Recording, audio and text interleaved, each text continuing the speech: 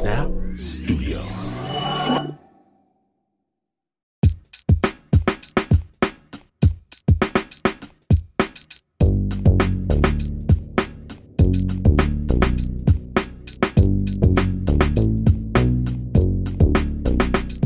The United States southern border.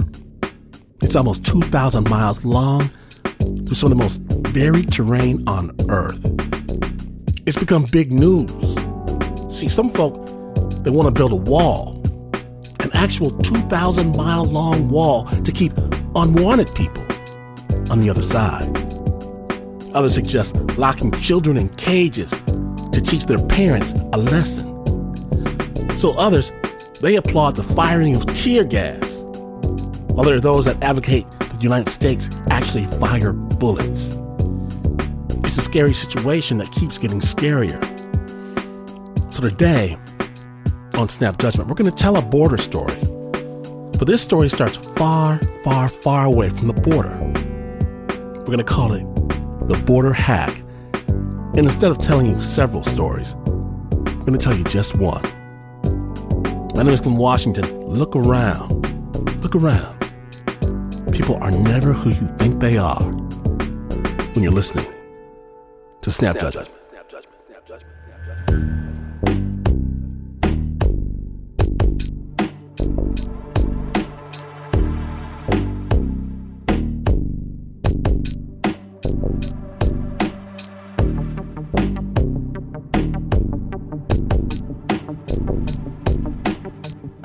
Now, Snappers, if you listen regularly to this show, you may know that I've somehow been maligned occasionally as having nerd tendencies with the Star Trek, the comics, the superheroes. But when it comes to working on computers, this guy, he's the real nerd. Meet Axel. He's a self-taught hacker from Long Island.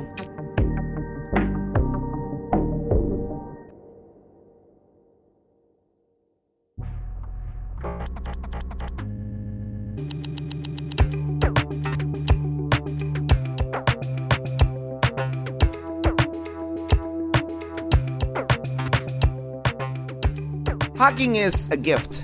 Hacking is you're born with it, I believe. It's like you can see numbers, you can see things that for anybody else wouldn't have make sense. Like, it's a language, a world. Oh, it's a passion. Axel's pretty amazing with a computer. He can breach defenses and exploit weaknesses.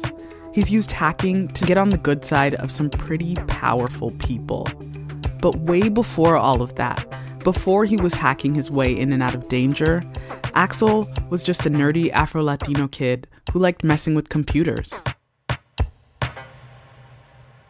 My first hacking job, like my first offensive attack, if you want to call it like that, was against this dude, man, called Carlos.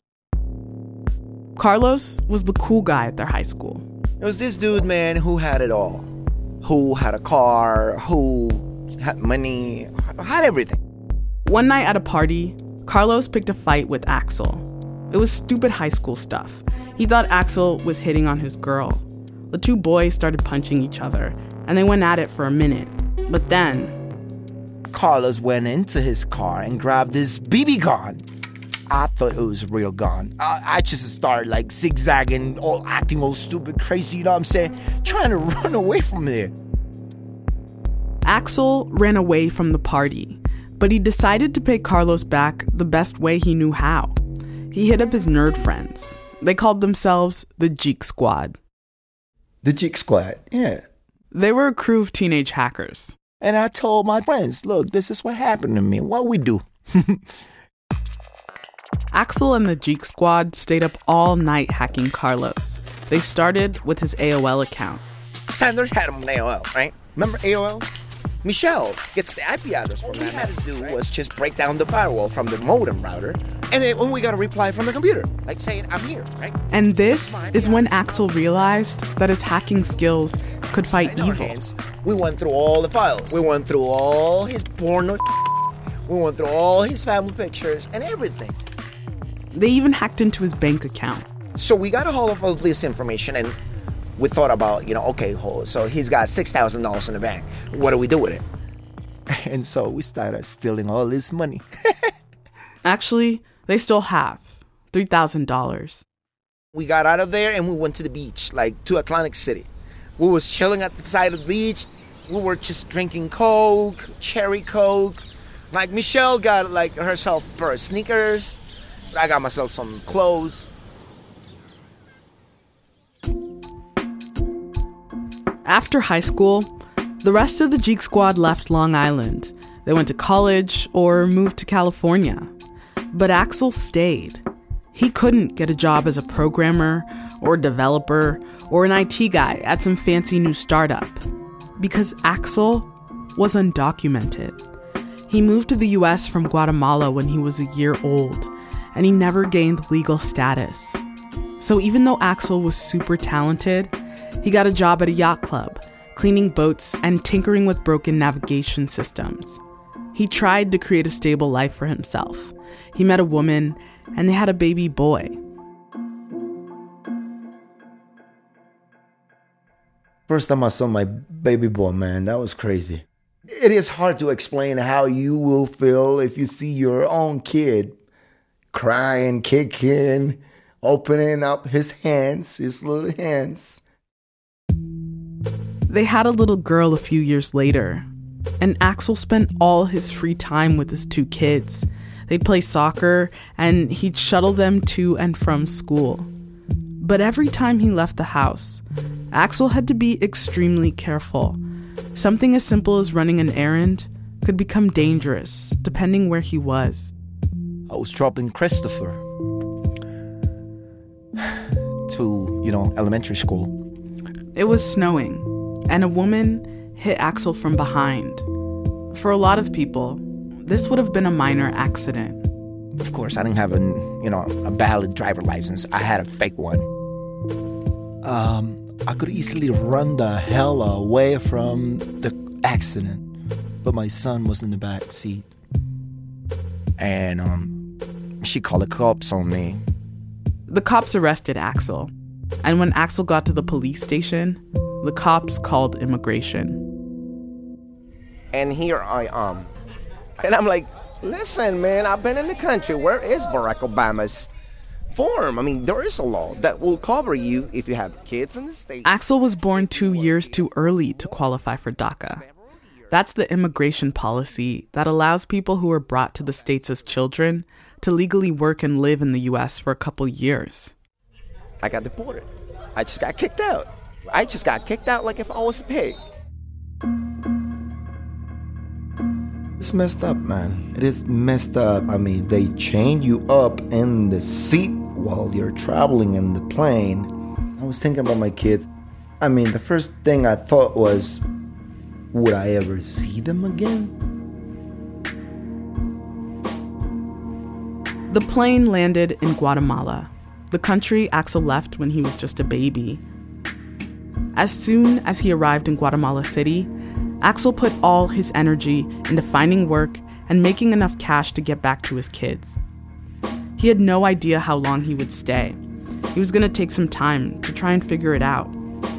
He worked under the table selling fish at a local market, and at night, he slept outside in the city's main plaza. And I decided to go ahead and say, it. I'm out of here. He used the last of his money on a bus ticket and headed north to the Guatemala-Mexico border.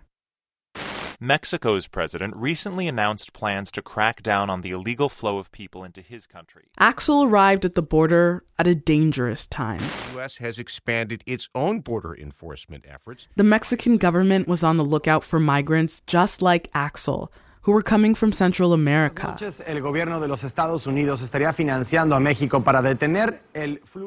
The U.S. was paying Mexico over $100 million a year to find these Central American migrants in Mexico and deport them. I was afraid too, but I knew I needed to go ahead and head north, right? I didn't even know where to go. Axel roamed through southern Mexico, unsure if he was heading in the right direction. But the journey was too complicated for him to make by himself.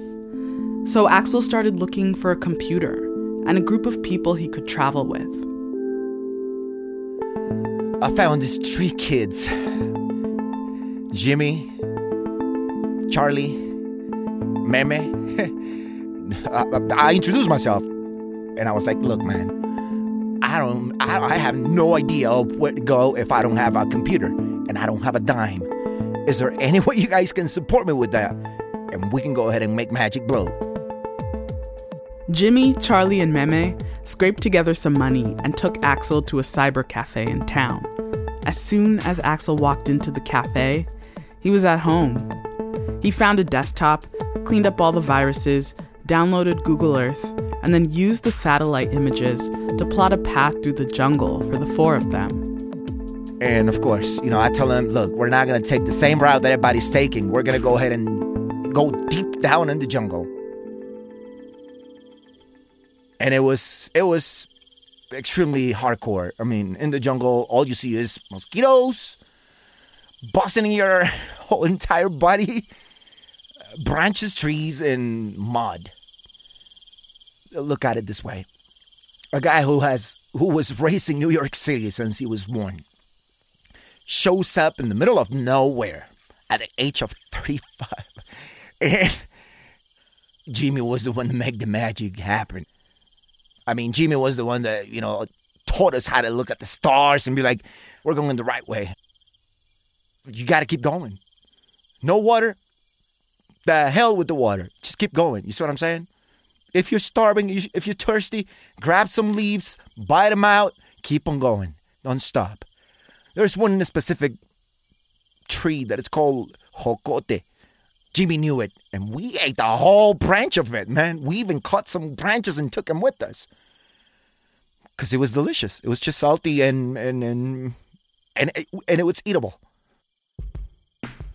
The 4 of them wandered through the rainforest of Chiapas till they ran out of water or got too tired. Then they would use Axel's printed out maps to find the nearest town. From there, they'd hit up one of the Catholic shelters for a bed and a warm meal. When we got out in one small little town, we kind of spoke to this lady and she was like, yeah, man, I mean, there's water. The lady asked them if they were part of the migrant caravan marching north. I was like, wait, what did you just say? What do you mean about this march? How many people did you saw? Where were they heading? How long ago was this? And she was like, well, it's been 2 days ago that they went through this town. I was like, so I told Jimmy, we got 2 days to go ahead and catch up to them. Let's go ahead and do day and night of non-freaking stopping. Grab all the freaking 2-liter bottles of Coke that we found empty and, man, let's get it on. We didn't stop for like about 3 days. Running, walking, running, doing the same thing over and over. Because one of the things that they told us was they're going through the checkpoints, like, wide open. I was like, oh my God. Man, we're going to be in the middle of the asphalt, on the streets, safe, with a whole bunch of group. And so I remember that we were extremely tired. We had blisters, shoes barely hanging. And when we caught up to that town, it was late night, almost early in the morning, about 1 a.m. This was Chahuites.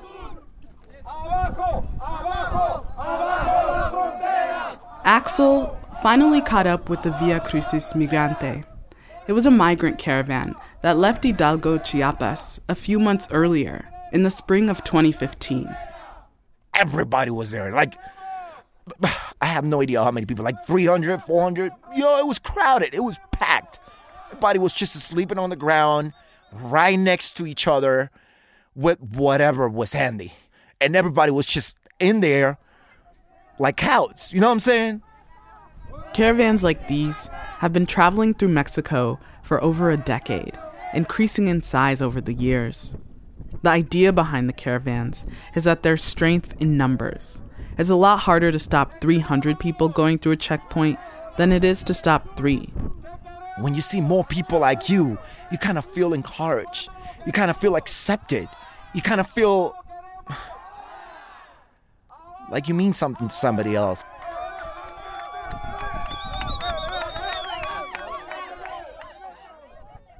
I went out, and I was like standing, out there. I saw this white dude looking all messed up, like extremely messed up, not well fed, all burned by the sun, kind of long hair with a beard on it. I was like, man, it's got to be a joke. I was walking down this dusty street in this little, tiny, like one-horse town. And from behind me, I just hear, "What are you doing here?" What you doing here, boy? You know what I'm saying? I hadn't heard English in like 2 months. And I turned around and I was like, what is going on? And this kind of like scrawny, like he had a polo shirt tucked into dad jeans and like these clunky white sneakers. He looked like I don't know, like an IT guy that had been dropped in the jungle or something. What is this cracker doing here? You know what I'm saying? And so I told him that, yo, man, what the hell you doing here, boy? You know what I'm saying? You're about to get killed. I'm Levi Vonk. I'm an anthropologist. In 2015, I got a research grant to go down to Mexico. And what I was going to look at is Central American migration through Mexico. And I just needed to figure out who this guy was. Levi had been documenting migrant stories from the caravan, and he had tons of questions for Axel. So when they got back to the shelter, Levi pulled out his tape recorder, and Axel started from the beginning. Everything we spoke about was just about how hard it was, my situation, right? I gave him all I had. I was telling him about what I witnessed, what I was going through, what I was feeling. I'm going to be honest with you, man. Look, I'm from New York. You know what I'm saying? And I see this guy who's got it all, struggling in the middle of the nowhere, doing all these right things, walking with us, going through hell with us, and acting like one of us. And when I saw that, I was like, this has got to be a joke. And then things started getting all complicated. You know, we started hearing rumors about immigration, being in certain spots, making plans to stop us. I was like, God, there's got to be a snitch in between this. And so I look at him and I was like, I doubt you. That's why I decided to go ahead and hack his ass. I hack him on a very simple way. And so I keylog his computer, his Mac computer. And I was like, let me see if it's true. Yes, Axel hacked me. I started reading all the stuff that he was telling me was true. And by the time I knew that, all I told him was, I'm sorry, man. I don't believe in you, but now I do. And I started protecting him too. You know what I'm saying? Axel and Levi marched with the caravan up to 16 hours a day in over 110-degree heat. Sometimes, Levi would record along the way. My intentions are this. I don't want to go down deep the hole, because if I know too much, and at the end I say no, I just my tacos up, man. I thought this was guacamole. Look, man, we in trade. Don't worry about that. It's right here, look. I didn't put any on this. Don't worry, man. I'll take it like a man. Oh. And along the way, Levi learned more and more about Axel's life. His mother fled the Guatemalan Civil War when he was just a baby, and Axel shared how he didn't know he was undocumented until he was a teenager. After his mom told him, Axel fled his house and ran to the roller rink.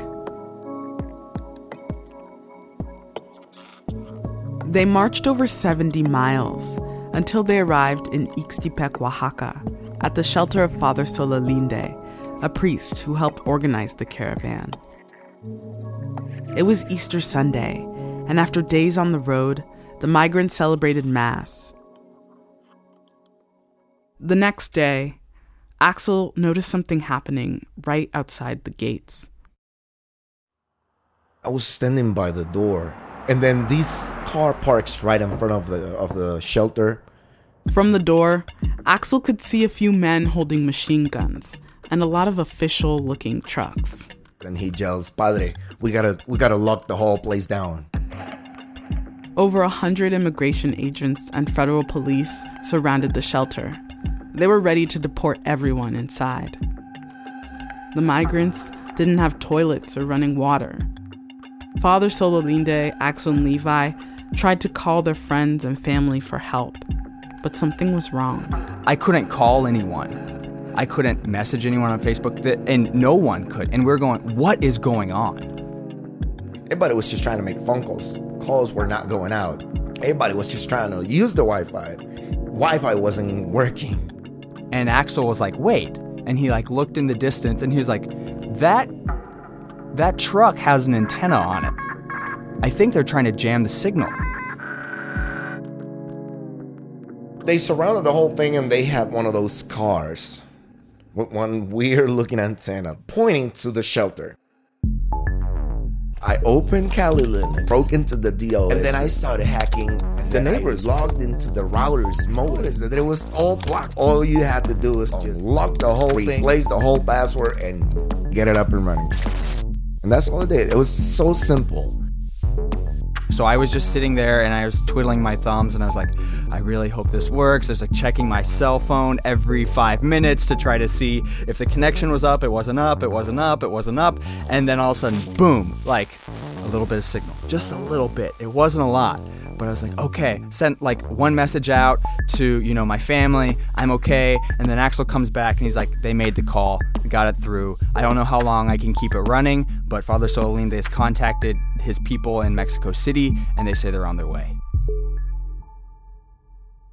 Within a couple of days, human rights observers arrived in support of the caravan. They were ready to raise hell if the police detained any of the migrants. So the police decided to let the Via Crucis go.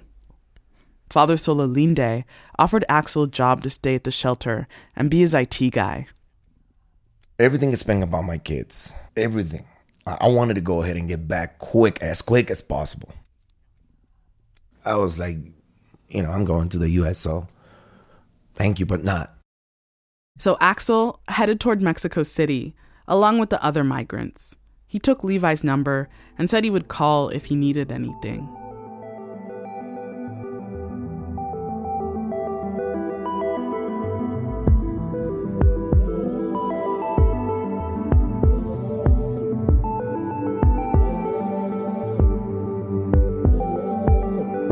Stay with the Snappers.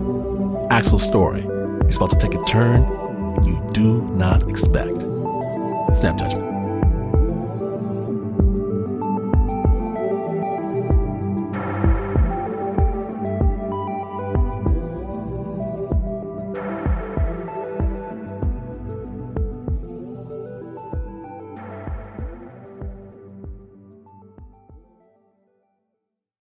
This episode is brought to you by Progressive.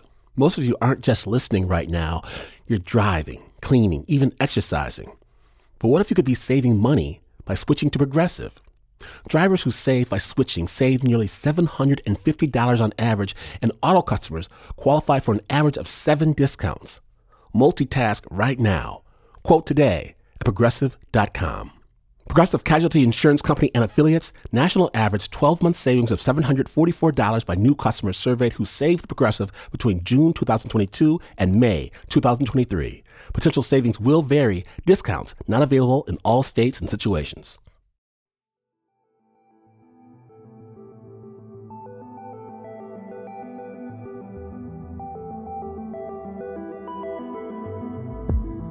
Welcome back to Snap Judgment. When last we left Axel, he had just found the migrant caravan and was headed north towards the U.S.-Mexico border.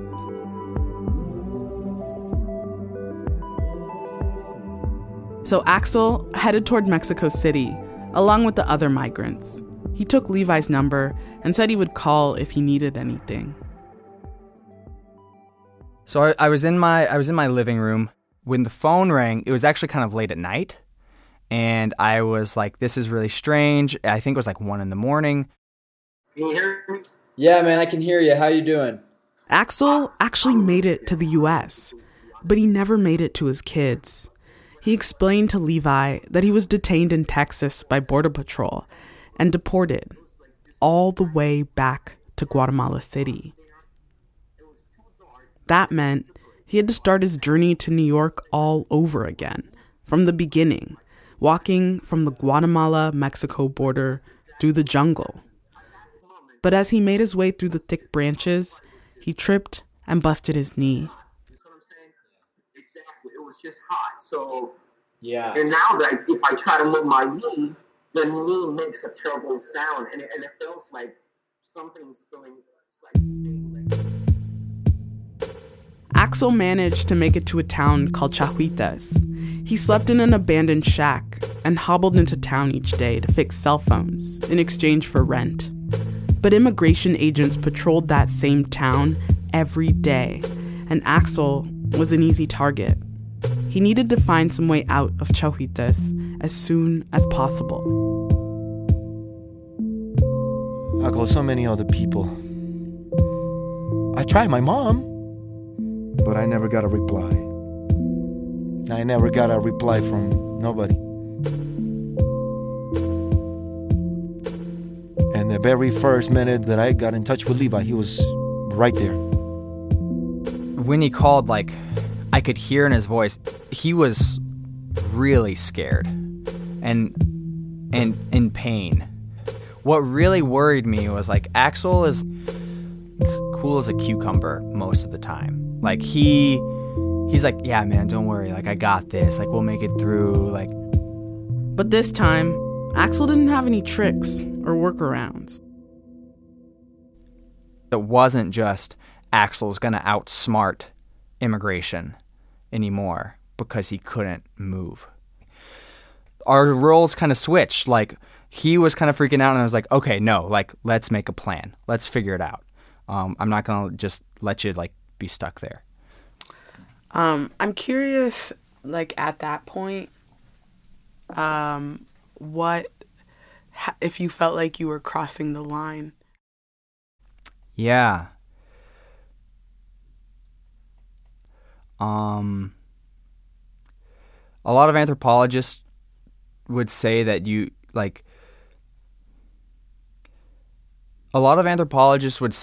that when you're working with really people in really vulnerable, dangerous situations, getting involved sometimes can actually only make the situation worse.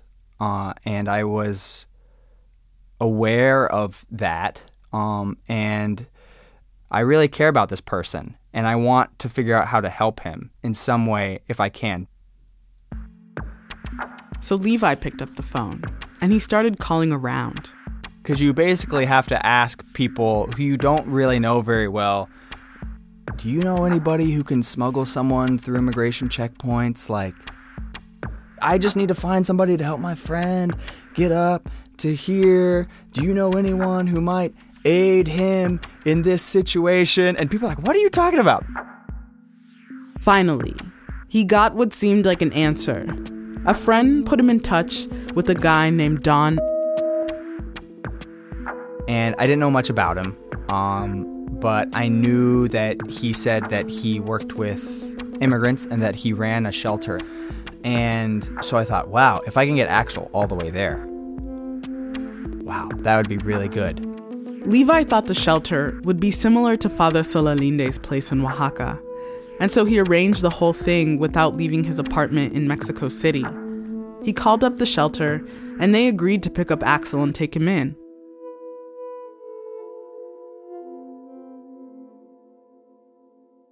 Very quickly, we realized things were not what they seemed.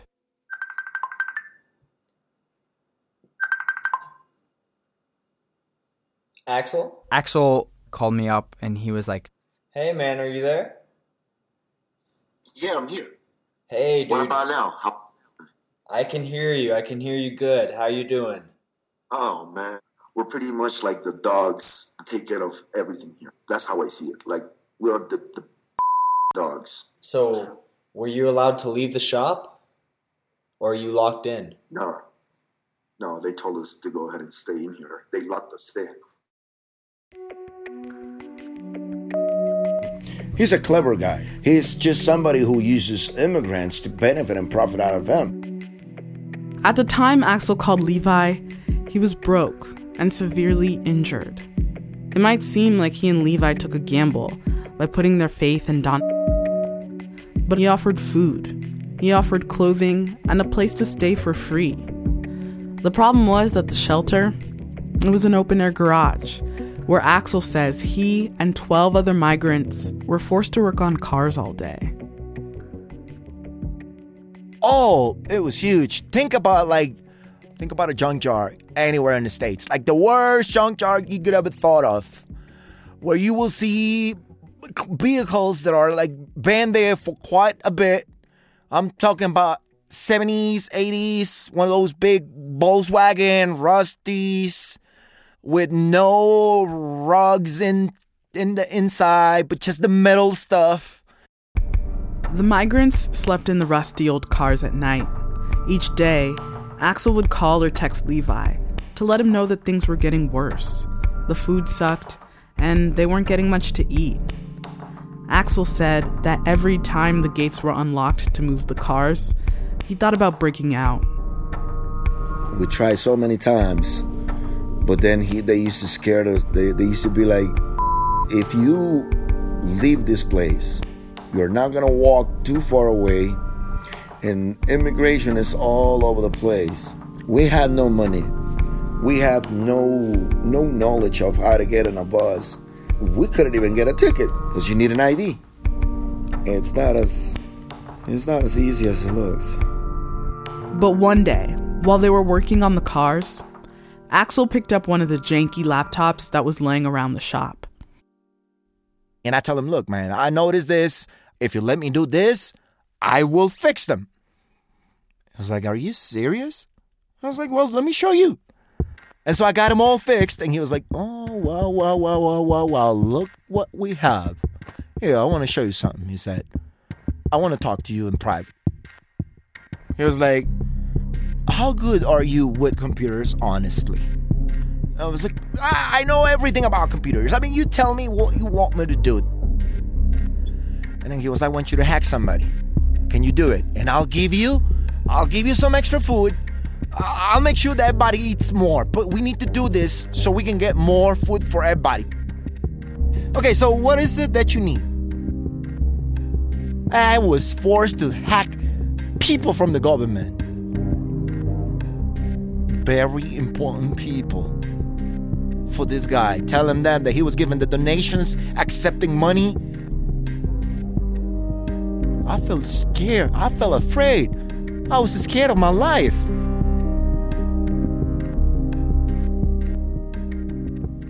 So it became clear that we needed to get Axel out of that auto shop.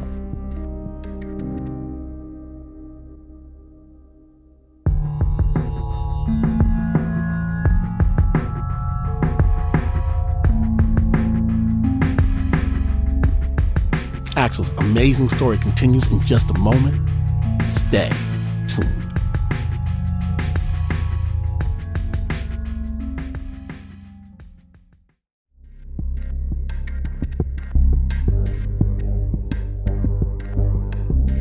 Welcome back to Snap Judgment, the Border Hack episode. My name is Glenn Washington, and when last we left Axel, it looked like his dream of returning to America was fast slipping away. But his buddy Levi promised to try anything he could to break Axel out. Snap Judgment.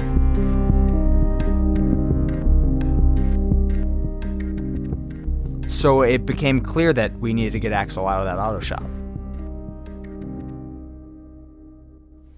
So I called Don up, and I was super nervous. Like, my hands were shaking. I think I dialed the wrong number like a couple of times. And I was going to play up like this anthropologist who works with migrants. So I called him up and I said, hey, like, I've heard great things about your shelter, and I would just love to come and see like what you're doing, like what you got going on. And I thought for sure he was just going to be like, no. But he was like, yeah, why not? In fact, I'm in Mexico City tomorrow. I'll pick you up myself. The next afternoon, he picked Levi up in his little white VW Bug. Don is just super casual. He just got his window rolled down, one arm outside the white Bug, and another arm, hand on the steering wheel, just cruising. He's leaned back. I don't even think he really speaks English that much, but he just was really into country music, so we were just cruising down the road listening to Tim McGraw for 2.5 hours. It was twilight, and we get out of the car. Don unlocks the gate and hands me my backpack, closes the gate, and I hear the lock click. And I thought, okay, I'm in.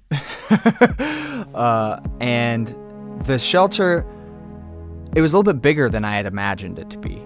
It had like these 10 to 12 foot chain link fences, barbed wire on top. Everything was locked. There's no way in or out. There's so many broken down cars and auto parts everywhere. It was greasy. There's all this oil on the floor and just like sludge. And I kind of work my way back, and it's dark. There's no lights, and I'm like, Axel, are you in here? And I just I see the silhouette of a head pop out from a doorway, and he's like, bro, what's up? You made it! And we had this moment.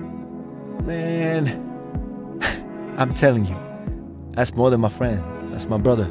I give him a big hug, and I started crying, telling him, dude, man, we got to get out of here. Think about this. In the worst moments, man, of this situation, the only thing you want to see is somebody friendly, right?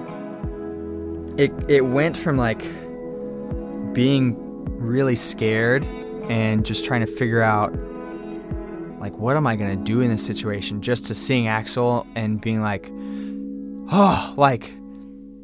together and we can figure this out. So I'm like, dude, where are we going to sleep? And Axel's like, you're going to sleep in my van. What do you think? It's this 1960s old VW hippie van that's painted bright yellow, but it's up on cinder blocks. It doesn't work. And Axel slides open the side door, and inside he's made a little bed. He's folded the seat down, he's put some blankets on, and he's like, welcome to the crib, this is where I crash. Right now we're here inside a van where we pretty much asleep with Levi, and it's raining like crazy, and we're gonna be stuck here for hours. Tell me about this van. Tell me what it's like inside. Alright, let me go ahead and give you It's colder. And what we used to do is we used to sleep 3 in the van, same van, to go ahead and kind of get some body heat. It's really cold. It licks. There's water on the floor. It smells bad in here. Did you just fart? No, I didn't. Something, man. There is the van. Yeah? There is a spray? Yeah. Spray that all over, man. That's what I've been All right, close your eyes. I'm about to spray it. It kind of helped us to relieve some pain by having him and joke around and have fun, All week long I was in the shop, and I was trying to figure out with Axel, okay, what are the weak points? Where are we going to go? There's a dozen people in the shop, and how are we going to get a dozen people out of the shop? It seemed like every single day we were under constant surveillance. The only time that we were unsupervised was when everyone was asleep. So you were just in this garage, but you could leave at any time? During the day, Don would lock the gate, and I was stuck in there for 12 hours until he came back. But if I had asked him if I could leave, he would have let me go. I wasn't going to leave without Axel. There was one person who would open the gates and leave them unlocked for enough time, and that was the son of the man who ran the shelter. And he would come into the shop almost every night and ask if I wanted to come up to his apartment. He had alcohol, he had coke, he had girls. Would I like to come up and party? No, I'm good. I'm doing my anthropology thing. I've got a document. Levi realized if he agreed to party with Junior, he could distract him, and Axel and the others could sneak out. But they couldn't just escape the shop. They had to get out of town, too. And for that, Levi needed to get them bus tickets. So Levi came up with his own little plan to fool Junior. I was like, great. Listen, man, I've been stuck in the shop all week. I don't have any good clothes. How about this? Tomorrow morning, I'll go to Mexico City. I'll get cleaned up. I'll wear some nice clothes, and then I'll meet you back here on Saturday. And he was like, that sounds great, man. I'm super pumped. Let's do it. I was like, okay, cool. The night before Levi left to get the bus tickets, neither he nor Axel could sleep. They lay in the glow of their cell phone lights, trying not to think about the impending escape. Have you ever thought about what's going to be like for you when you go back to the States, Levi? Because in one way or another, probably you're going to end up missing this country, right? Yeah, I think so. Why do you ask? Because, look, I mean, I don't know. Probably I'm just exaggerating. But if I was you and I had all the benefits that you have, I could probably miss this country. Do you think that you'll miss Mexico at all when you get back to the States? Well, I have to tell you something, man. That is a no. A biggest no. Why is that? Because I've been almost killed. I'm not going to miss it. Ah, damn. Yeah. But I can tell you one thing. If I have to cross this country again, man, yeah, I'm going.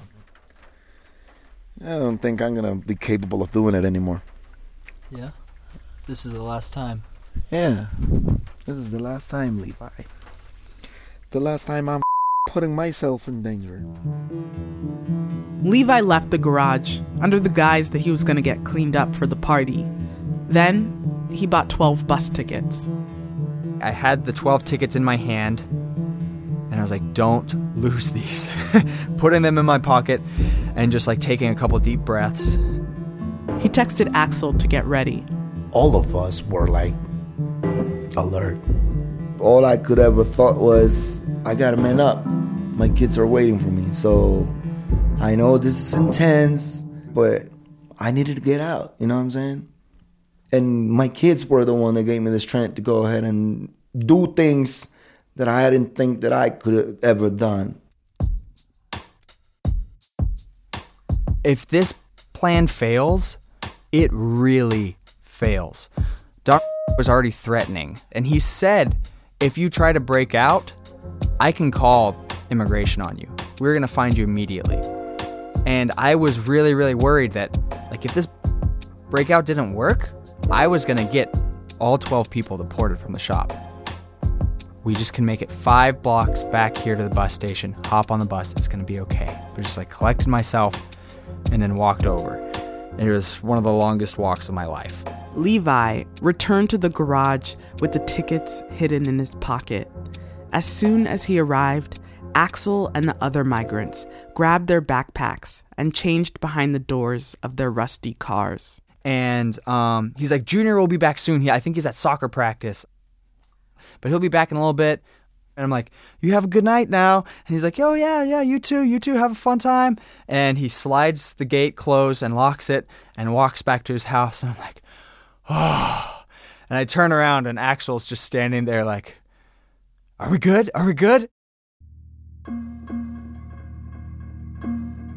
You know, we had made the plan beforehand, and everyone should try to wear their fanciest clothes that they have, because immigration agents will sometimes board buses and they'll just profile people. I feel extremely excited and I feel afraid. I feel adrenaline rushing through my veins and body and confusion and I don't know, you name it. It was a whole new level of emotions. Lalito threw on a collared shirt. Rosie slipped into a dress. Then Junior came in. He opened the gate and told Levi to wait a few minutes while he showered. He walks up the stairs, and I've noticed, like, the gate's still unlocked. And I'm like, oh my God, yes, this is it. And he's walking, and I'm just praying, please do not turn around and look at this gate. He opens his door, he closes it, and then we see the bathroom light flick on, and the shower turns on. And I'm like, yes. That's when he said, you know what? Now. And we flew out of there. Go, go, go, go. Everybody's got their bag. Everybody's put a backpack on their back. They arrived at the station just as a bus was pulling up. Levi hopped on the first one. He would scout for any signs of immigration checkpoints on the road. Axel and the others were 15 minutes behind on the next bus. I kind of took a deep breath, man. I jumped on the bus. We went all the way to the back. 2 hours later, they pulled into the bus station in Mexico City. We were extremely, overwhelmed. So we went out. I touched the ground, went on my knees and kissed the ground. I told my yo, it's free. Let's get the out of here. I got a call. He's like, we just got out of the bus station. Like, we're here. Like, we made it. And went and found each other. We're like, yes, like running through the streets, like super happy. And it was just a really, really great moment. In this situation, when you are worth for nothing, you don't mean nothing to nobody. I don't know nothing about my kids. He's been there when I've been struggling, trying to think to kill myself. Because loneliness is so hard. So if you ask me, is he your friend? No, he's more than my friend. He's my brother. He's my brother. After he reached Mexico City, Axel tried again to call the mother of his children, but he could never get through. Then he heard some gossip from an old neighbor. She had another man. She left me for another person. So you best believe it hasn't been easy. It hasn't been easy. Without a home base in the States or way to get in touch with his kids, Axel decided to stay in Mexico City for a while. It hasn't been easy, but he figures it's best to wait it out until he can get back in touch with his kids. Sometimes, late at night, when he can't sleep, Axel flips on a computer and pulls up Google Earth. This time, he's scanning the U.S.-Mexico border. Just to stare at the whole border and see if I can find any weak points. Look, man, I gotta go back. I know it's taking a while. I left a little baby girl. Now my baby girl has become a little child. Like, there is no single day that I don't think about them. Imagine this, not having the chance to see my little girl do her homework, get dressed, probably even speak. Because at the time, she didn't speak a word. I haven't been there. What can I do about it? There's nothing I can do.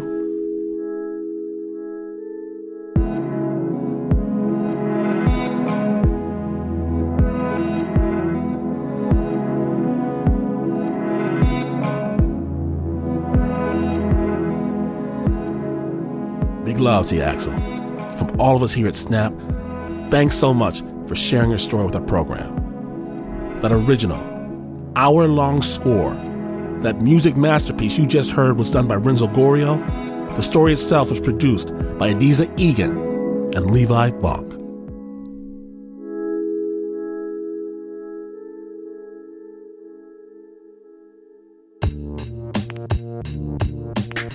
If you missed even a moment of Axel's amazing story, do yourself a favor and listen to the entire thing right now. Just get the Snap Judgment Storytelling Podcast. We've got hours of incredible stories by the most interesting, powerful, sexy, musical, daring, dastardly people in all the land. Wherever you get your podcast, get this one. SnapJudgment.org. Snap is produced by the team that never locks anyone out. Please give some love to the producer, Mr. Mark Ristich, Pat Mesiti-Miller, Anna Sussman, Adiza Egan, Renzo Gorio, and Eliza Smith. They like chocolate. Taylor Cott, Nancy Lopez, Liz Mack, Shayna Sheely, Leon Morimoto. They demand vanilla. While Jasmine Aguilera insists that butterscotch is the only way to go.